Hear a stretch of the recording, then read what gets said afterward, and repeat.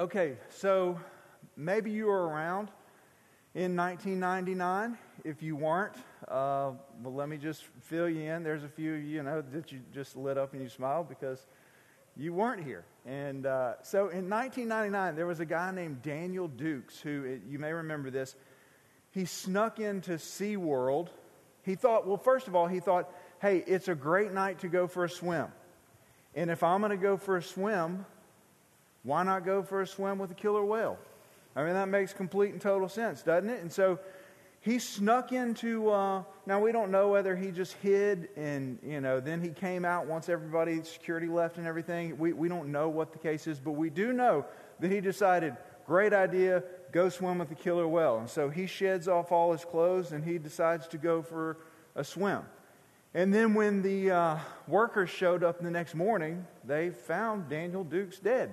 Surprisingly, shocker, you go swimming with a killer whale, then, you probably won't make it. But interestingly, he, when they did the autopsy, they found that he died from, basically from drowning and hypothermia because they keep the water cold, because they're killer whales. And so that's what they came to find. But here's the interesting thing. Now, his parents ended up dropping the lawsuit, but his parents sought to sue SeaWorld. And why were they suing SeaWorld? Because we got to have somebody to blame. And so they sue SeaWorld because they're saying that SeaWorld was liable, and this was the reason for why they said they were liable, because they portrayed a killer whale as being friendly and people-loving. I guess because you have this theme park and people come and see the killer whale, they think, okay, well, you're portraying him as being something that he's not. But, here's the thing. I guess calling it a killer whale, maybe that wasn't enough for them. Or maybe it was that all the security and all the measures they had taken to make sure that people couldn't actually get in with the killer whale, that this guy went all around and did everything that he could to do and go someplace that he should never have gone and do something that he should have never have done. But the truth is that this is an example for us. We all want someone to blame for our stupidity. We want someone else to be negligent for the dumb things that we do. And a lot of times that's just the case. And so we're prone to just ignore the warning signs and blame anybody and everybody but ourselves. And that's just human nature. And so we see this all the time. We do dumb things. We go off on somebody. It's not our fault that we go off on them. Well, if they hadn't done this or said that, then I wouldn't have had to do what I did or say what I said. And so there's just this natural thing. We have a tendency to justify our actions if we're being honest. And so as we've been studying through the book of Judges, let's just be honest. This is not a very encouraging book. We talk about this unfolding grace of God, and it is. We were talking yesterday. It's like, if God didn't make the promise to not flood the earth again, wouldn't He just have wiped everybody out? Because it's just like this continual just cycle of just evil and wrongdoing, and not just. It was such a dark time in the history of Israel and in the time of the people of God. And Judges serves as this giant warning system that says, don't go here. Killer stuff happens when you go here. Okay, don't do that. This is going to happen. It's not a book of warm and fuzzies. It is really just a dark period in the history of Israel. And just Israel continues to go round and round. And we've seen this over and over again. That for 16 chapters, what we've done is we've seen Israel just go off the deep end and then suffer some hard consequences. And then ultimately, at some point in time, years, sometimes decades later, they cry out to God. And then God comes in. He sends a judge. He sends a deliverer. And then it doesn't take long for the people to go off and do the same dumb thing that they did before that caused them to end up in the place that they were. And so it's just for 16 chapters, there's this downward spiral of sin. And it doesn't matter. It hasn't mattered how many times God warned them. It hasn't mattered how many times they knew defeat or experienced suffering, or how many times they saw the miraculous work of God. How many times they saw Him come in and show this unfolding grace that they definitely didn't deserve. It didn't matter. They always seemed to find themselves right back in the same place. And here's the thing we can take away as we begin tonight. The people of God refused to learn the lesson of importance of wholehearted obedience to God. That's what God's trying to teach. That's where He's trying to show us that it's this wholehearted obedience. He gave everything for us. And what does He want from us in return? All of us. Our wholehearted obedience. And God has over and over again, He has raised up these judges. And so whether it was Othniel or Ehud or Deborah or Gideon or Jephthah or Samson, as we've seen, He raised up these judges or these rescuers to come in. And so as we get to these last 5 chapters in the book of Judges, and really the last 2 messages in this series, what we're going to see that this insight of this moral condition that the people of God have been in. And He's recounting some things that have happened. Now understand that this is not, when we get to chapter 17, this isn't in chronological order. And so it's not like this happened after. So last 2 weeks we've been talking about Samson. And so we get here, it's not like we're now following what Samson did. Think about how we started this study. And really the first couple chapters were just summarizing really the entire book of Judges. And so what we see here is this is recounting and really just talking about the moral depravity of the people of God throughout this era. And he's looking back and recounting some things that really kind of put things in perspective for everything that we've seen through the book of Judges. Okay, so it's flashing back to some earlier stages in the history, not long after Joshua had died, actually. So these stories that we're going to look at over the next 2 weeks, these stories are intended to teach us what happens when we turn away from the authority of God's Word to our own religious and moral opinions and ideas. That's what we see. Now there's a verse that's repeated a couple times over the next 5 chapters. So in Judges chapter 17, verse 6, this is in our text tonight. It's also on your handout. It says, "In those days there was no king in Israel. Everyone did what was right in his own eyes." We'll see this again in chapter 21. But let's just be honest. If you've been paying attention at all, this isn't the first time we've heard this, is it? We've seen this over and over and over and over. Really, it's this theme of the people of God and their problem that they created for themselves. They just did what was right in their own eyes. Or maybe your translation says, everyone did as he saw fit. And this is the thing that I want you to think about. They were convinced that they were doing right. It doesn't say they were doing what they thought was wrong in their own eyes. It says they were doing what they thought was right in their own eyes. So one of 2 things is true. Either they're completely and totally blind, or they've convinced themselves that what they're doing is right. And probably a mixture of the 2. But the truth is they think. Now think about all the things that we've studied. Think about the violence. Think about the idolatry. Think about the immorality. And they thought they were right. Think about the value systems that they had come up with themselves and the moral standards and the religious doctrines and practices and all the things that they were doing. They had completely and totally lost touch with reality. And they had completely and totally lost touch with the authority of Scripture and the authority of God. They had pulled back from that. They had lost touch with everything, and they thought that they were doing what was right. There was no absolute truth. They were in this sea of relativism, and that's all that was left. And this is why I think that this is what makes Judges so practical for us today. I think this is what makes it so relatable for us today, because we live in a culture where there are no standards. that everybody just comes up with their own idea of what is right and what is wrong. Here's the basic philosophy of the world we live in. For the most people, for the modern person in our culture, this is the philosophy. Whatever seems right to you, do it. I mean, do I have to convince you of this?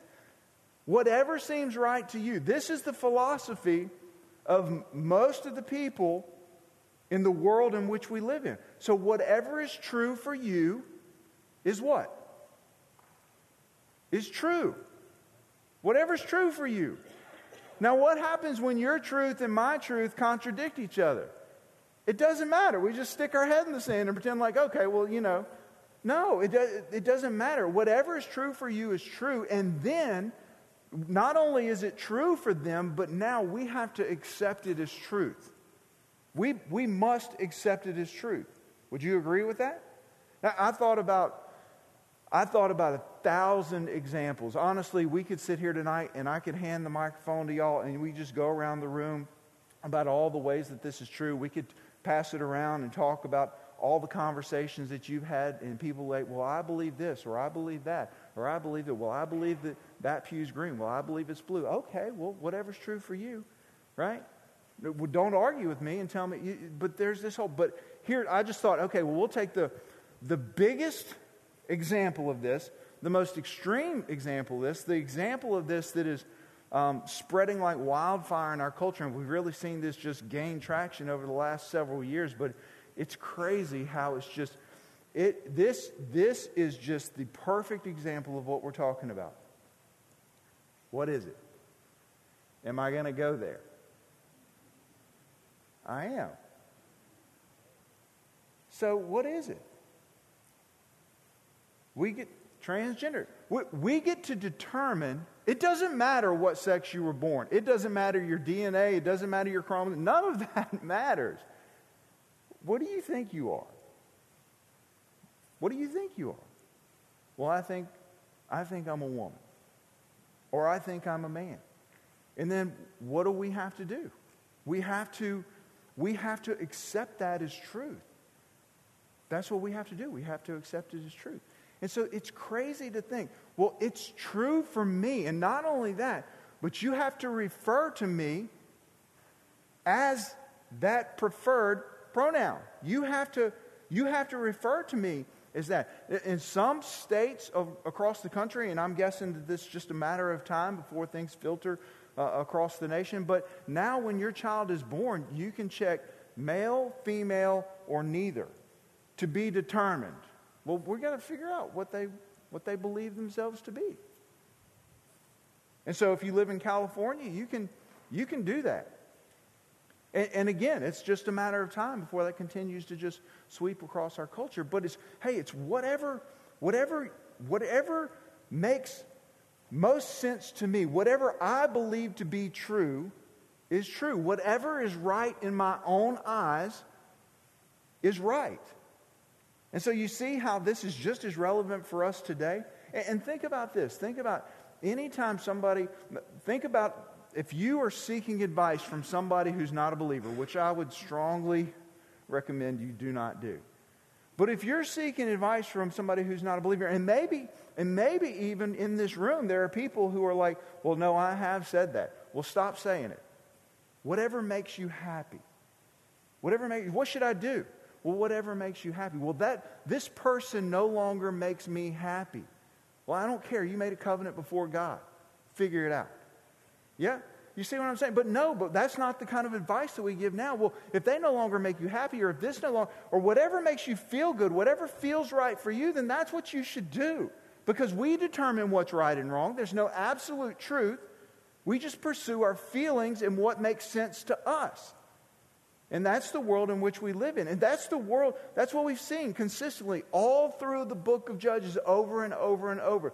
The people did what was right in their own eyes. And every time that happened, they're headed for destruction. Why is that? Because when there's spiritual relativism, moral collapse is inevitable. That's what's going to happen. Moral collapse is inevitable, and then the consequences of our choices are going to come to rain down on us. Because God loves us. Because He loves us. Now we're going to see tonight, I think we oftentimes struggle in our world with consequences and the lack thereof. But that's not the kind of God, the kind of Father that God is. He fathers in a completely different way. And so He brings down consequences and discipline that is painful, but it's for our good because it brings restoration. It brings restoration. All right? So in Judges chapter 17, let's read the first 6 verses. Chapter 17, verse 1. There was a man of the hill country of Ephraim whose name was Micah.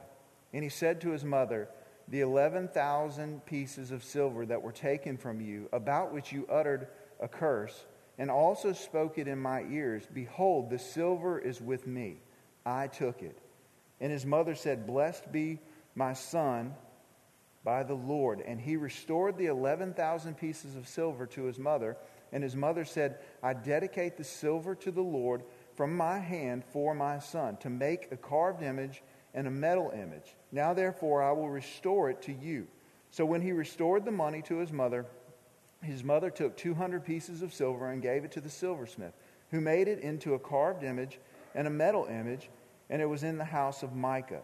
And the man Micah had a shrine, and he made an ephod and household gods, and ordained one of his sons, who became his priest. In those days there was no king in Israel. Everyone did what was right in his own eyes. There's our verse. Now there's a multitude of things that are wrong with this whole situation. There are so many things wrong with what's going on here. But let's just stop for a second and talk about what Micah's name actually means. His name literally means who is like the Lord, or who is like Yahweh. And it's ironic because everything that Micah is about is in complete contradiction with the nature and character of God and the actions of God. Micah does everything wrong. First of all, he's a thief. And he steals 1,100 pieces of silver. This is a huge amount. Here in a little bit, once we get a little bit farther in the story, we're going to meet a Levite. And Micah pays this Levite 10 pieces of silver a year. 10 pieces of silver a year for his wages. And the Levite is completely and totally content with that. He's totally fine. So we're talking about 1,100 pieces of silver. This is a huge amount of money. And not only that, he's a thief, but he steals from his own mom, which talks about just the depravity of where we are. And let me just say this. You don't wake up one day and you're like, "Hey, you know what? I think I'm going to steal 1,100 pieces of silver." That's like saying, okay, I think today I'm going to go become a heroin addict. It doesn't, you don't start there. You start somewhere else. And so there's been a process to get to where we are. And so what we see here too is that that Micah and his mother both, honestly, are extremely superstitious. And so he hears his mom cursing the thief in the name of the Lord. And so he's terrified. He's like, okay, well, this is going to end poorly for me. And he's like, it was me, I'm the thief, but I know that, man, if there's any consequences that are going to come from this, like, it's going to be bad. And so he comes clean. He returns the money. And what does his mom do when he returns the money? Does she give consequences for his actions? No, she returns. No, there's no punishment. There's no discipline. There's no consequences. There's a blessing. I'm going to give you something because you know what? You may be a thief, but you're an honest thief. And so just justifying the actions, just completely glazing over what's been done, and I'm gonna bless you. And the purpose of this blessing was to ultimately to cancel out, the hopes of it anyway, was to cancel out the curse that she had spoken. And notice that she uses really this, it's interesting that they don't build an altar to Baal. She's mixing this devout terminology with pagan practices. She's she's mixing the two. And so in verse 3, whenever she says, and he restored the 1,100 pieces of silver to his mother, and his mother said, I dedicate the silver to the Lord from my hand for my son to make a carved image. What is the second commandment that God... Now, I'm not talking about some minuscule, like, far off, like, command of God. What does the second commandment of God say? Not to make carved images. Am I correct? And so on your handout it says, you shall not make for yourself a carved image. Exodus 24. Or any likeness of anything that is in heaven above, or that is in the earth beneath, or that is in the water under the earth. And he says, in the next verse, he says, not to bow to some false idol, not to serve some false god, that's idolatry. What we see here is we see a veneer of worship of the Lord, but in reality, it's idolatry. She's presenting it as being this thing, the spiritual thing, trying to present it as being the spiritual thing, but ultimately what it boils down to is idolatry. You can call it what you want. You can present it however you want. And what we see throughout the Word of God is this unrelenting testimony of Scripture is teaching us that idolatry is harmful. And it's stealing something from God that God deserves.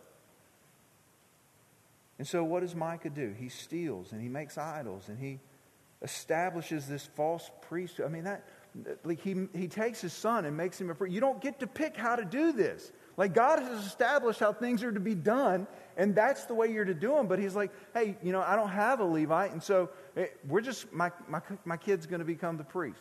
Well, you don't get to do that. And he's got this shrine, and he's got all these different things, but it's just disobedience after disobedience after disobedience. And Micah and his mother just admitted their own little religion on their own little hill in their own little house. That's what they did. And they just took from the different things, the things that they like. And so it's just this melting pot. Well, we'll take this and we'll take this over here and we'll take this over here. And here's what they were trying to do. They were trying to worship the true God with their own idols. That's what they were doing. They were trying to worship the true God the way in which they determined. Hey, I'm going to worship the way I want. I'm going to make this how I want it to be. And it doesn't work like that. And this is important for us to understand. What we worship and how we worship matters. What we worship and how we worship matters. It is clearly laid out in Scripture. Clearly. I mean, again, it's not like this minuscule verse. It's the second commandment. We can see that they're already going off the rails. They're going down a path that they shouldn't go down. It's clearly laid out in Scripture for our good. And one of the things that's true, and this is important for us to understand, one of the things that's true is we become more like whatever it is that we're worshiping. We do. Whatever we worship, we become like. And so what happens is you either become, this is what I thought about today. You either become blind, deaf, dumb, and ineffective like false idols in your own making, or you worship the one true God and become conformed into His image. And so we become more like these empty, dead, deaf, dumb idols. And maybe that's why the people are so blind and they think what they're doing is right in their own eyes, because they're off worshiping these things and they're just becoming like that which they're worshiping. Maybe that's what's going on here. But I spent a lot of time thinking about this. So I think a lot of people in the room are like, okay, well, Brian, I'm just going to be honest with you. I don't have a shrine. I don't have any carved images. I don't have any metal images. I don't have any of that going on. Here's what I think is the greatest threat to us today. Our greatest threat isn't carved idols, it's mental ones. Here's why I say that. I don't think it's carved idols. I think it's mental ones. You ever hear people say things like, I like to think of God as, and then just fill in the blank. You're having a conversation with somebody and you start having a conversation and maybe says, yeah, well, I like to think of God as, And maybe these are attributes of God, but like they just want to put him in the, I like to think of God as forgiving. And God is forgiving. But the only thing that they want to think about God is being a forgiving God, because I want to go live my life however I want to live my life. And I want him to just be okay with what I'm doing because he's a forgiving God. Then I can go do whatever I want, whenever I want, however I want, because God's a forgiving God. Well, he is a forgiving God, but also God is a God of justice. God is a God of justice. And so, but we live in a world where people mentally, they just want to define God in a way that's comfortable for them. So I like to think of God as being blank and just fill it in with whatever it is that you want to fill it in. But here's the thing. It doesn't make the slightest bit of difference what I prefer God to be. It doesn't make a bit of difference what you think God is. It doesn't matter. You can think that pew is blue all day long. It does not change what color the pew is. God is who he says he is. God is what he says he is. It doesn't matter what human beings think is true. God is. God is. And so our human concepts of God are completely and totally irrelevant. This is a little wordy, but think of it like this. God has revealed himself, and he demands that our understanding of him conforms to what he has revealed about himself through his word. He is who he says he is, and he's what he says he is. And that's why any false image of God, any sort of this, is forbidden. Think about this. So last night we had family over for dinner, and a friend of ours was over too. And my dad, when he came over, he brought some pictures. And of course, they were old pictures. And they weren't necessarily flattering either. They just weren't, And the comment was made that, man, you look better today than you did back then. Right? I'm like, okay, well, that's true, because they were really, they were bad. And so there were pictures of me, there were pictures of our family, there were pictures of our kids. And so then we started poking fun at Goose and Savannah, and just and then Goose was mad at us because we allowed him to wear certain clothes, right? And I said, nothing. You blame that on your mama, because I didn't have any say on what your hair looked like or what clothes you were wearing, nor did I really care. So I guess maybe I am to blame. But we know what it's like to have a bad picture of us. Agreed? We know what it's like. And especially, back in the day, you didn't really know. You just took the picture and then you went and had it developed. Well, that's not the world we live in today. The world we live in today is my wife says, hey, let's take a picture, which doesn't mean let's take a picture. That means let's take 25 pictures, and I'm going to look at them and make sure that they're good before we're actually done taking pictures, which I don't mind taking a picture. I don't mind taking 2 pictures. Over 2, we start running into problems. I'm just being honest. But we know what it's like to have a bad picture. Some people could care less. Some people will take pictures of people and then post it online without even thinking anything. Eyes closed, mouth open. Like, it doesn't matter. We know what it's like to have a bad picture of us put out for the world to see. And we don't like it. Agreed? Especially the women in the room. You know what I'm talking about. We don't like having a bad picture put out there for... When my wife takes a picture of the family, she has to get approval from not everybody, all the women in the family, to make sure that we can present this to the world. We can understand that, right? Or let's think of it like this. Let's think in terms of, we know what it's like to have our motives misjudged. We know what it's like to have somebody to lie about us or present us as being a certain way or saying a certain thing, and it's not true. And it hurts. And we don't like it when we're misjudged or misrepresented to the world around us. We don't like it when there's a bad picture out there. Well, what do you think about if you're perfect and you're holy and you're righteous and you got people that are presenting you as being something that you're not? No, don't do that. Don't do that. And so the question we have here is like, how did they get here? How did they get here? One of the saddest phenomena of the world we live in today in our time is the number of parents who do not communicate any true values to their children. That's just truth. And so children will steal from their parents, and there's no discipline or direction. I mean, that's what we see here, right? So I'm married to a school teacher in the public school system.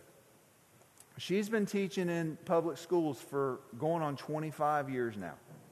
And the school system that she teaches in and works in now is not anything. It does not remotely look like it did 25 years ago. And she's taught in a mostly affluent school in her past, and now she teaches in a school that is mostly just poverty, a high poverty level. And so she's taught affluent and poverty. And really, it's true for both. It's not like, okay, well, this is a problem here, this is a problem there. They're the same problems. And there's all sorts of problems. But let's just kind of look at what we see here in this text. But think about this. Think about how there's so many parents today that don't want to be parents. They want to be their kid's friend. And so there's no way in the world that any discipline or consequences are going to take place, because I don't want to jeopardize my relationship with my kid, because I want more than anything for them to be my friend and to be liked and accepted by our children. That is mind-blowing to me. We want to be liked and accepted by our kids. You're going to answer. You're held responsible, not for how they turn out, but for what you do with them while they're entrusted to your care. And God doesn't care if they like you or accept you. Okay? And so, but that's the world in which we live in. And it's not the school that lacks discipline. It's not like, okay, well, the school just won't do anything. The school is just like, you know what, there's no point, because their parents aren't going to discipline at home. Why am I going to try to instill something in these kids for this limited time that I have with them when their parents are not doing this at home? It's pointless. And so the problem is there's this lack of home discipline. And when you do try to punish or give consequences or discipline for some undeniable wrongdoing, you are met with opposition from your parents, because there's no way that little Johnny could have done that. And even if he did, even if he is a thief, he's at least an honest thief. Right? Because we see the best in our kids, and our kids could never do anything wrong. I was thinking about, I hate to be one of those guys that says, well, when I grow up, you know. But the truth is it was different when we grew up. If you got in trouble at school, you got a whooping at school, and then when you got home, you got another whooping. That's how it was. Now, it's like, you better not touch my kid. And they're going to come up and they're going to defend, and they're going to be in opposition to anything that you want to do, any kind of discipline. They don't deserve any kind of consequences. You just don't understand. You don't know this. You don't know that. It's defend at any cost. My baby couldn't do that. And there's no discipline. And all they do is come in and clean up the mess behind their kids continually, over and over and over again, cleaning up the mess of their kids. Well, guess what we see in this passage of Scripture? We see a mom who's doing the very same thing. He does wrong. There are no consequences. She comes in and cleans up his mess and actually blesses him. And the truth is we actually hurt those we love when there are no real consequences for disobedience. That's what we're doing. We're hurting those we love when there aren't any consequences.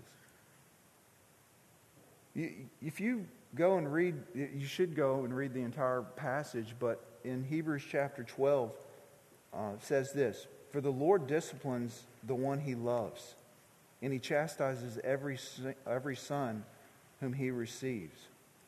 But culture doesn't do that. Culture thinks that's a bad thing. And so culture sweeps in like this mom and cleans up the mess, and there's no discipline. You want to know how you end up with a kid who steals 1,100 pieces of silver? You reward him when he does that. That's how you... Well, guess what? What's rewarded is repeated. Right? Is that not true? What's rewarded is repeated. And so what does she do? She rewards him. How do you end up with a teenager who has complete and total disrespect for authority? How do you end up with a teenager that has complete and total disrespect for authority?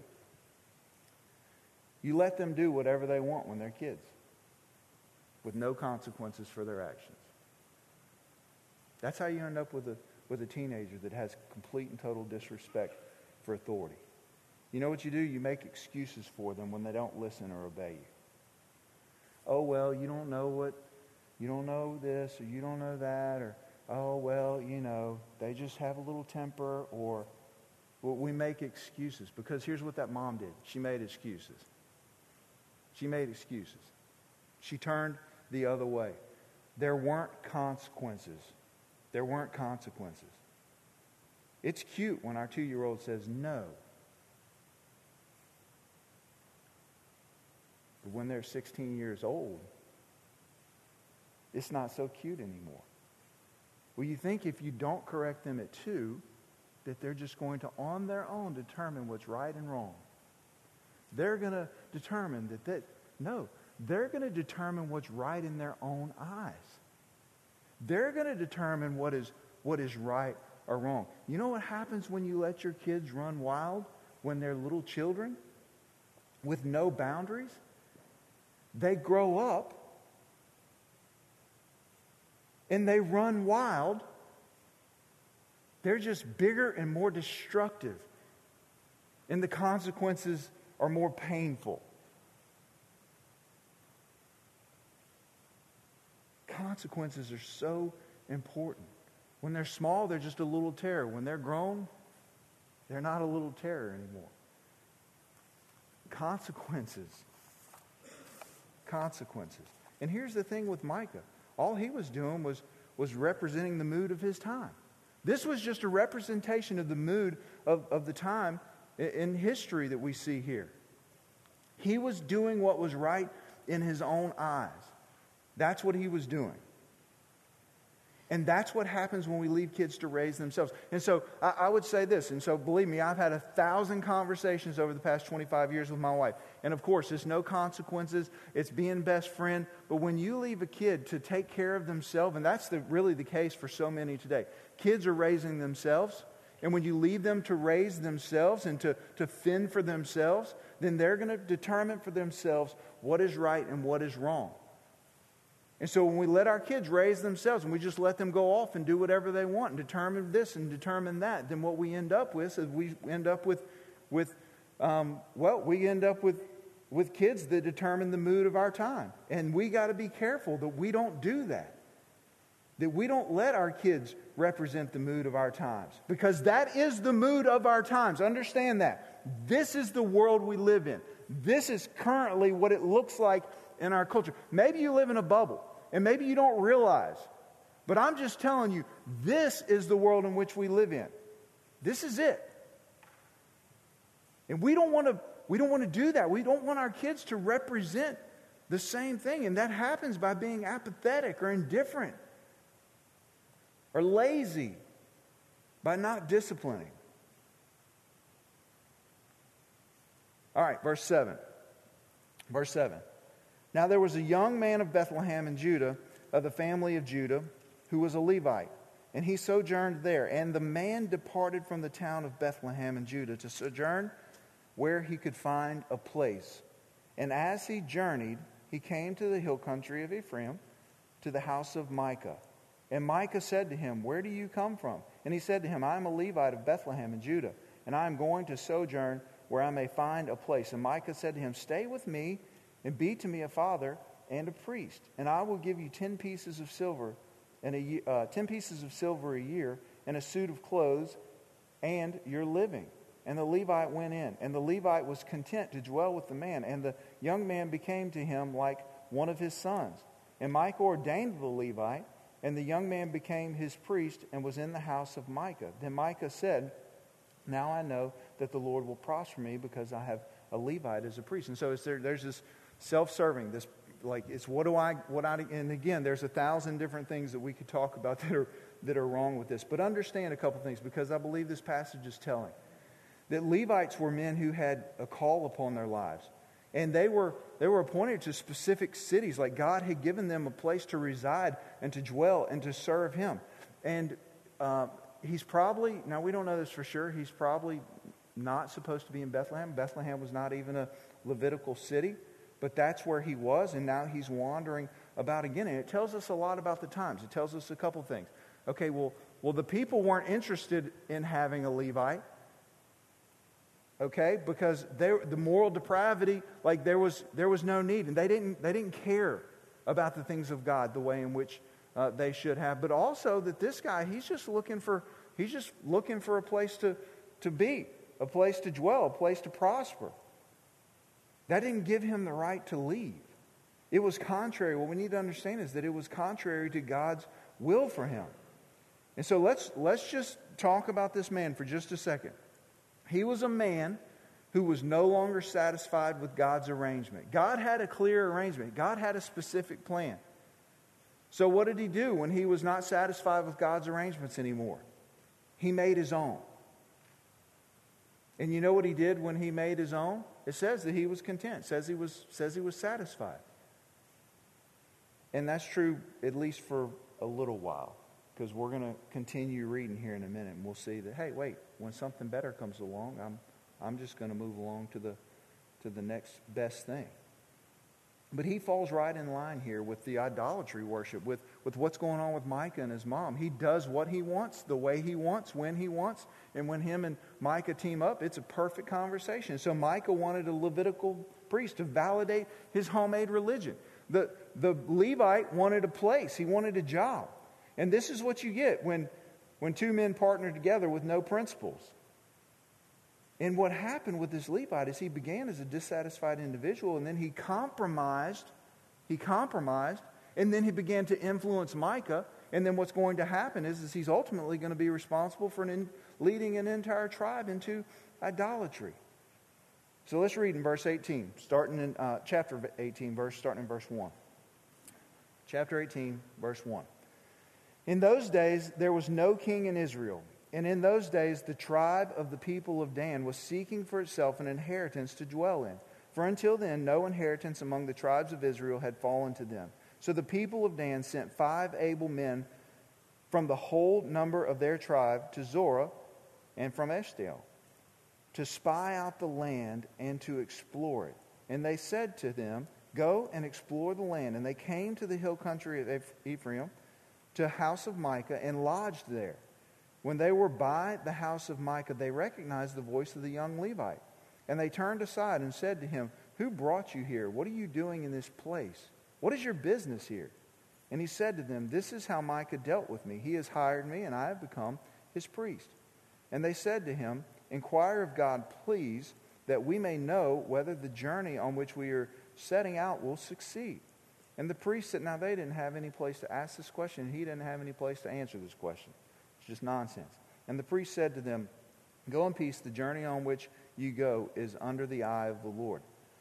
Then the 5 men departed and came to Laish, and saw the people who were there, and how they lived in security, after a manner of the Sidonians, quiet and unsuspecting, lacking nothing that is in the earth, and possessing wealth, and how they were far from the Sidonians, and had no dealings with anyone. And when they came to their brothers in Zorah and Eshtaol, their brothers said to them, "What do you report?" And they said, "Arise, and let us go up against them, for we have seen the land, and behold, it is very good. And will you do nothing? Do not be slow to go, to enter in and possess the land. As soon as you go, you will come to an unsuspecting people. The land is spacious for good. And God has given it into your hands, a place where there is no lack in anything in this earth." And so, understand where he says in verse 1, he says, "In those days there was no king in Israel, and in those days the tribe, the people of Dan, was seeking for itself an inheritance to dwell in. For until then there had been no inheritance among the tribes of Israel had fallen to them." And so, they're seeking a place of their own. They're saying that we have no inheritance, but don't think for a second that God has failed this people, that God hasn't given them an inheritance. God assigned a portion between Ephraim and Judah, and Dan refused to trust God. Dan refused to go in and drive out the Amorites. That's why back in chapter 1, it says the Amorites pressed through the people of Dan back into the hill country, for they did not allow them to come down to the plain. See, Dan's unbelief and disobedience forced this tribe into the hills. This was not God's doing. This was their disobedience, their doing. And so they were left with 2 choices. We can repent of unbelief and trust God, and to keep His word, which, by the way, is God's will, or we can look for a new area, one that looks good to us, one that we like, and then a comfortable place that we like, but not where God has established or what God has ordained or what God has set out to be, and then we can sneak attack them, right? And so what did Dan do? Dan chose the easy place and the easy way. That's what Dan did.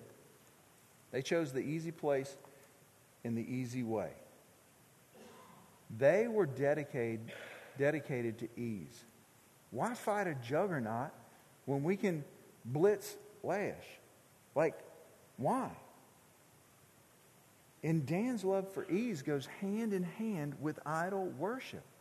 See, they wanted this self-made God to fit their lifestyle without making demands. So what did they do? We're not going to read the whole passage, but what did they do? So before going and attacking Laish, what did they do?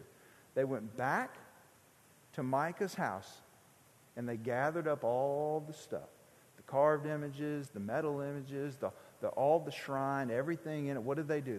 They go and gather everything up, and then they say, and then the Levite priest, he's like, hey, hold on, you shouldn't do that. And they're like, no, you should come with us. Like, okay. Like, you know what I mean? It's like, you shouldn't do that, but I'll go with you, you know? And so like now he just rides along with them. He goes along with them. So they set up this Levite to be their priest. And so this again, it goes hand in hand with this idol worship.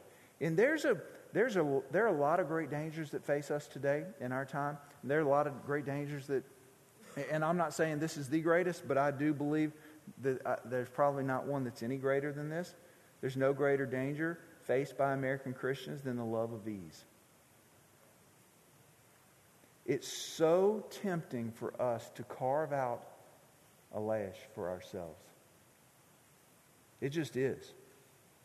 To make for ourselves this quiet island, this cul-de-sac of peace, and seek and pursue affluence. And maybe still look, we're still going to include God in the equation, because it's not like they're completely and totally denying God and building altars for Baal. No, they're keeping God in the equation, but it's on their terms.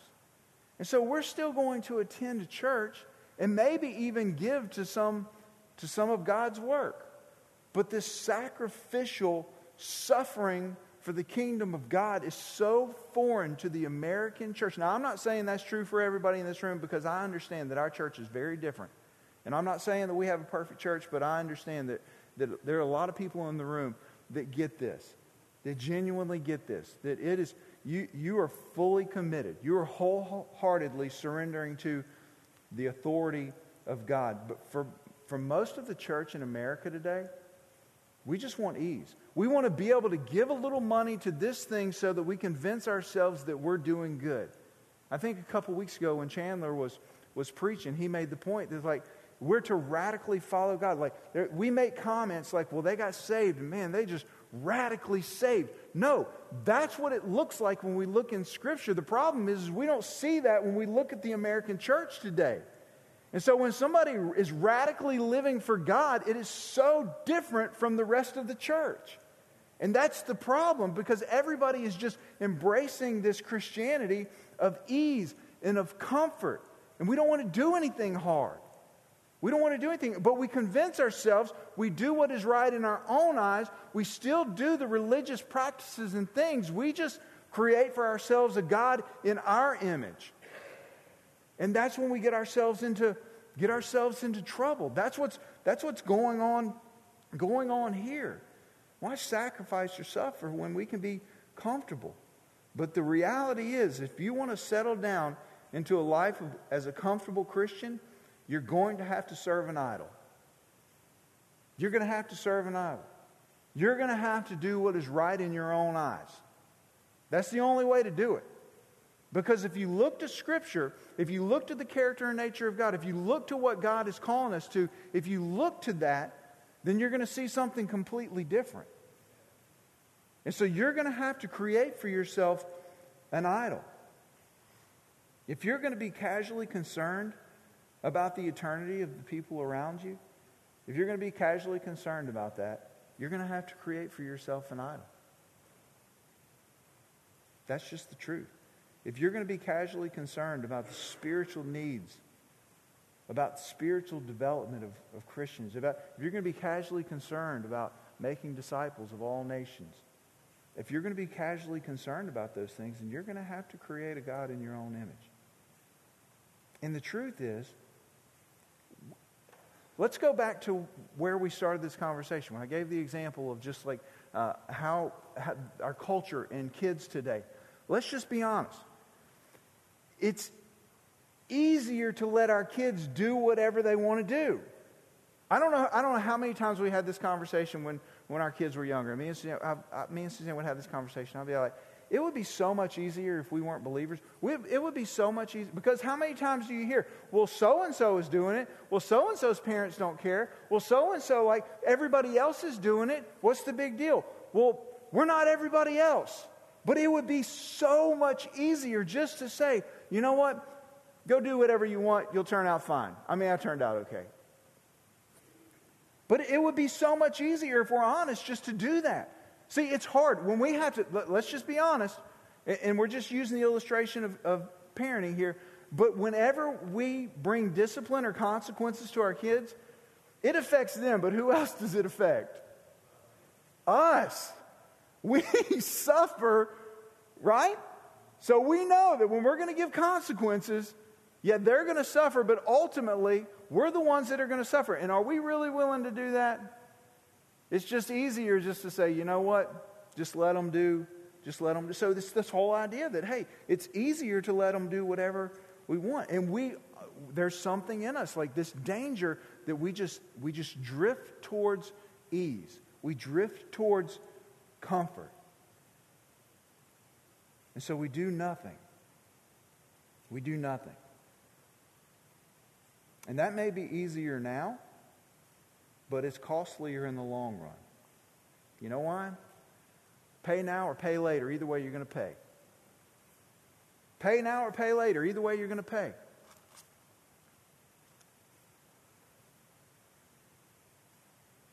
You need to see the outcome of Dan's commitment to easy living. So let's flip over to chapter 18, verse 27 and on.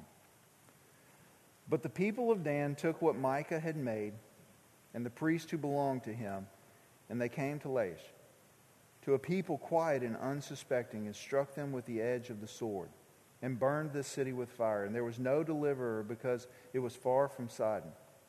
And they had no dealings with anyone. It was in the valley that belongs to Beth Rahab. Then they built the city and lived in it. And they named the city Dan, after the name of Dan, their ancestor, who was born in Israel. But the name of the city was Laish at the first. And the people of Dan set up the carved image for themselves. And Jonathan, the son of Gershom, son of Moses, which there's a ton right there, but we don't have time for, and his sons were priests to the tribe of the Danites until the day of the captivity of the land. So they set up Micah's carved image that he had made as long as the house of God was at Shiloh. Okay. When we look at this passage of Scripture, and it looks like, does it not look like it worked out beautifully for them? And don't we sometimes see people that, like, they do wrong, and it just seems like it continues to work out in their favor every single time. And you look at them and you're like, hold on, I'm trying to do the right thing. I'm doing the hard thing. And it seems like I'm over here and I can't get any traction, but I'm looking over here and they're doing wrong, and it looks like it's just working out beautifully for them. And there's this temptation to give in to ease because everybody else is doing it, and it looks like it's working, but guess what? It's not working. It's not working. And so one of the realities is that you don't reap the harvest that you're sowing immediately. If you were to flip over to 1 Chronicles, whenever the list of tribes of families in Israel is given, you know who's left out of that list? You know who's ignored? Dan. Dan didn't take what God had given them. Instead, Dan took what God had not given them, and in the process, they lost everything that they had. They lost everything that they had. See, we've got to do the hard thing. Again, pay now or pay later. Either way, we're going to pay. And so we can take the easy route today, but there's consequences to that. There's consequences.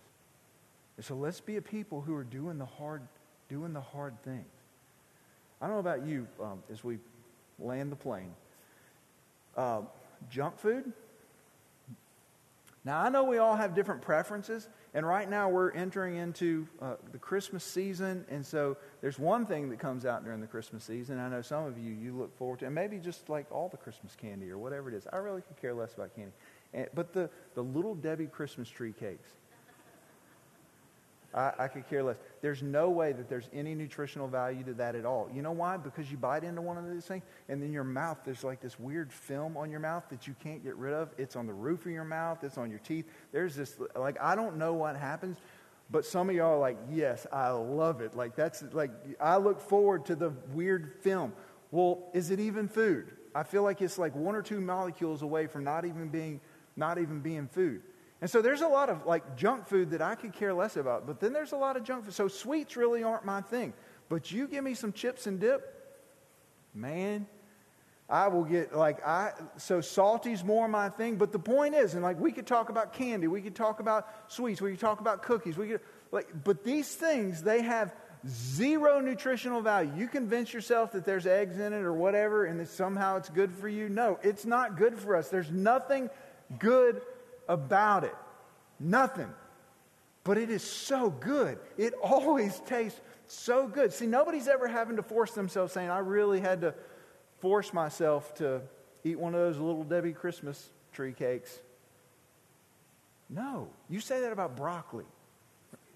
Because you know that there's some nutritional value to what we're talking about.